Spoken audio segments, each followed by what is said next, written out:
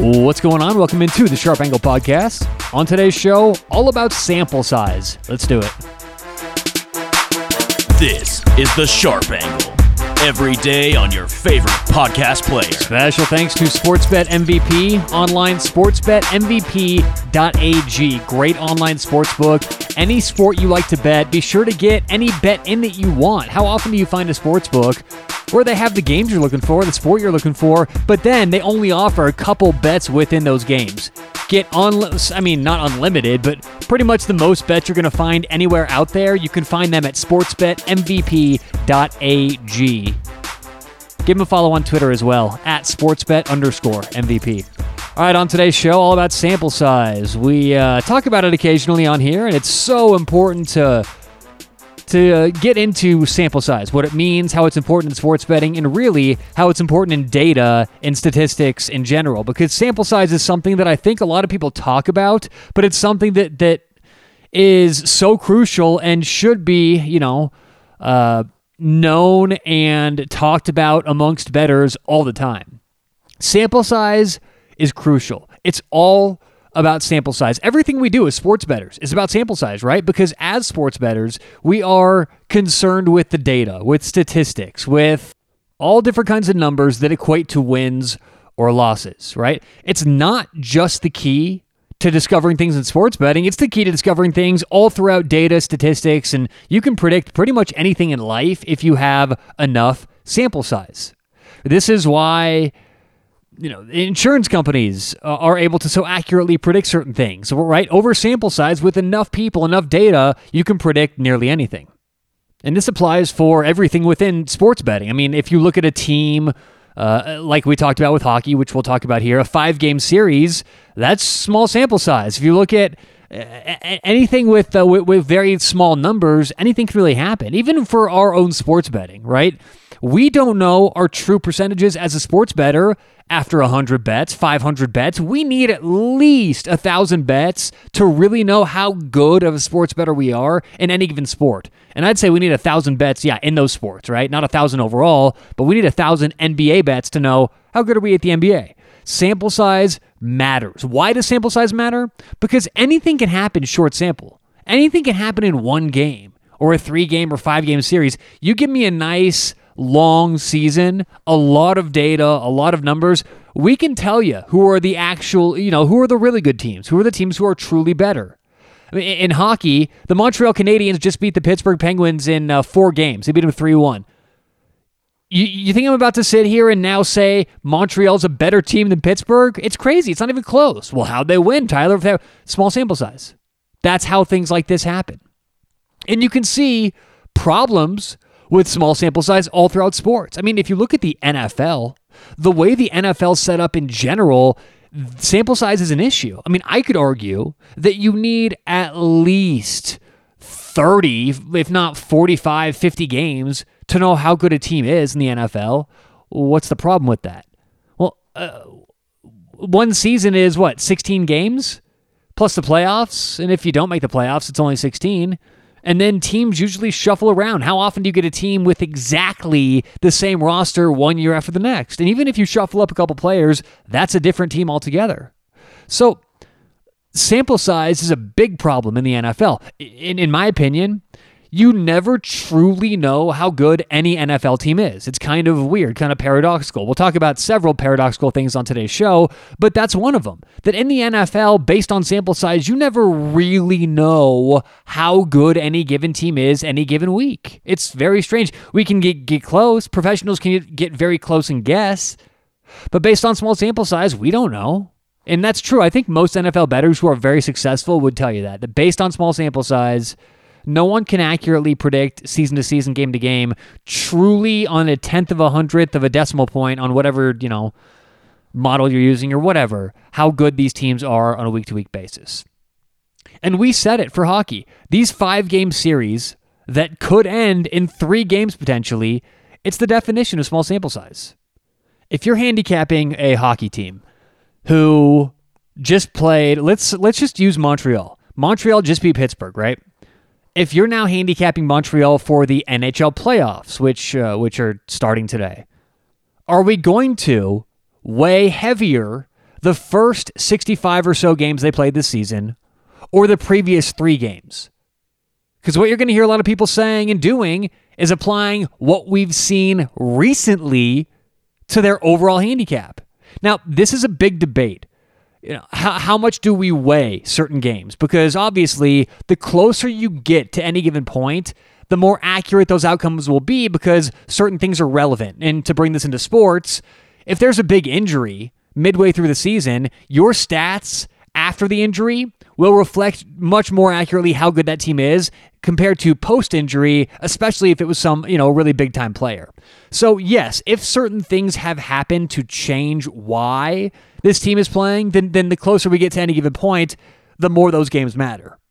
But if there is no reason to think that, if these teams are largely the same in terms of being intact, no injuries or no major injuries, no coaching changes, no big changes like that, then many smart people who, are statistics really, experts and they don't know much about sports at all, they argue that what's the difference between the 7th game of the season, the 27th game of the season, and the 50th game of the season, and last game for Montreal? Why is last game so much heavier in the weightings? It shouldn't be, right? Now, again, if there's big changes, it should be. But in general, when we're talking about teams in the same season like we are right now for hockey, or for the MLS when they came back and played their tournament, or even for the NFL small sample size, this applies to a lot of different things, right? You want to apply as much information into any given handicap as you can. And if Montreal has played, I'm not sure exactly the amount, let's say 65 games this year before the break, then they came back and played 4 against Pittsburgh, why are we rating these last 4 games so heavily? Now, obviously, here's a couple things that have changed. They're in a neutral arena, right? They're playing in the same place in the bubble. There are no crowds. But overall, the Pittsburgh Penguins, again, it's not like they're suddenly a worse team than Montreal. Anything can happen small sample size, and we saw that come to fruition. I promise you, if it was a 10-game series, Pittsburgh would win probably 98 out of 100 series. I mean, maybe that's exaggerating, maybe 90 or 91 or 92 out of 100. My point is, you make it a long series and you repeat that process over and over, the better team's going to eventually win. But one 5-game series, anything can really happen. See, that's the paradox of sports betting. Results don't always tell the truth because what we see on the field is much more nuanced and complex than boiling the results down to a binary outcome, which is a win or a loss. One team has to win. One team has to lose. Obviously, there's a tie in soccer, but still, there's 3 outcomes there. My point is, what we see on the field and what's going on the field can never be boiled down to a binary outcome, but it is in the form of a win or a loss. So it's up for us to discover and realize when the true outcome is happening compared to not true outcome, but when what we can expect to happen, the thing that would happen the most often is what we're seeing happen. I mean, I lose games all the time where I have a perfect handicap, and I win games all the time where I completely miss the handicap. That happens.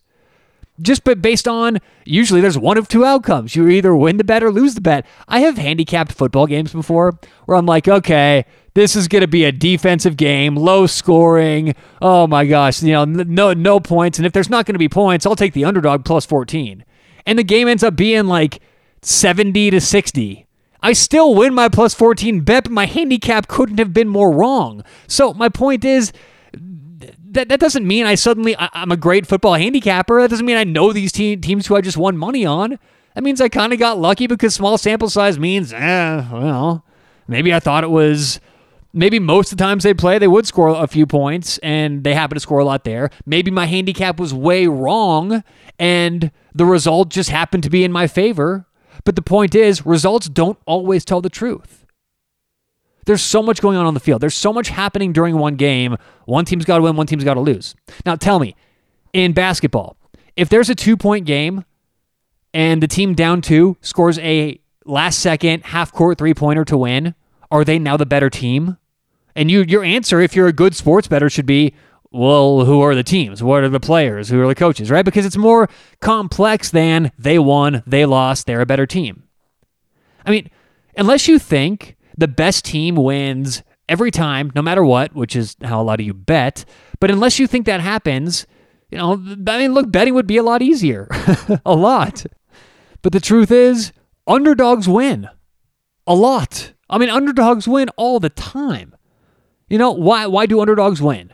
Is it because they're really better, that they should have been the favorite, that the sports books and bettors collectively have momentarily lost their mind? No, it's because unpredictable things happen in sports, just like unpredictable things happen in life. But does that mean they can't be predicted very accurately over the long run? Of course not. That's why actuaries exist. That's why professional sports betting can be done. Because if you get enough data, you know that if certain teams play and you have a good handicap and your handicap is way off and you trust your process, you trust how you got that number, that's fine. You shouldn't dwell because you just lost the game, got blown out. Things will happen. It's about knowing your process. That's really what this all boils down to. And how do you know your process? How do you come up with a good process? You incorporate lots of data that takes into account months, years, seasons, and seasons of history. That's what you need to get that kind of data. And that's really, from a self-evaluation standpoint as bettors, that's why it's so difficult to self-evaluate. How do you really know what the odds of any given game should be? Because the outcome is going to be a one and done usually, unless it's a 7-game series, but then that's 7 individual results if it goes 7 games. If you think the Broncos should be a 4-point underdog to the Patriots, and they lose by exactly 4, I would still argue that most times your handicap is still not exactly right. It just happened to land on 4. It's just a happen of circumstance. If that same game happens and the Patriots win by 30, does that mean that your number was that wrong? Because I think that in any given season with weather changes or certain injuries, whatever, you could get both outcomes. Hell, if you had the same team playing the same day and you just repeated the scenario, you had a time machine and went back, I think we can get that in the same day. Outcomes are strange when you get one game in sports. So that's tough to say, well, look, I know for a fact the Broncos should have been a 4-point underdog and the Patriots should have been a 4-point favorite. And even though whatever team I bet on didn't cover the spread, I know my number was right. You never really know because we just move on. Time moves on. They play the next game.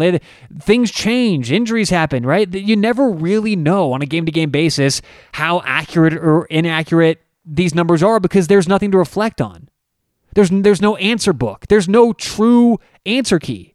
You just have to have a good system that you really believe in, incorporate as much math and as much big data as you can, and trust your process. I know it sounds cliche, but that's really what good sports betting is about. Trusting the process. Anyone's going to have a 9-3 streak. Anyone's also going to have a 3-9 streak. If you go 9-3 in 12 bets, that does not mean you're a good sports bettor. If you go 3-9 in 12 bets, that does not mean you're a bad sports bettor. Right? You know how I'd want to know if you're good or bad sports bettor? Let me look at your last 10,000 bets. Then we'll know, are you a good sports bettor or a bad sports bettor? It's all about sample size. And when we're handicapping certain things like baseball, football, basketball, hockey, soccer, whatever it is, take that into account. The MLS in soccer starts back up again very soon. I promise you, a lot of handicappers and frankly, probably a lot of books will take into account what happened in Orlando in the MLS's back tournament way too heavily. Some teams played 3 games in hot Orlando weather, feeling Orlando weather.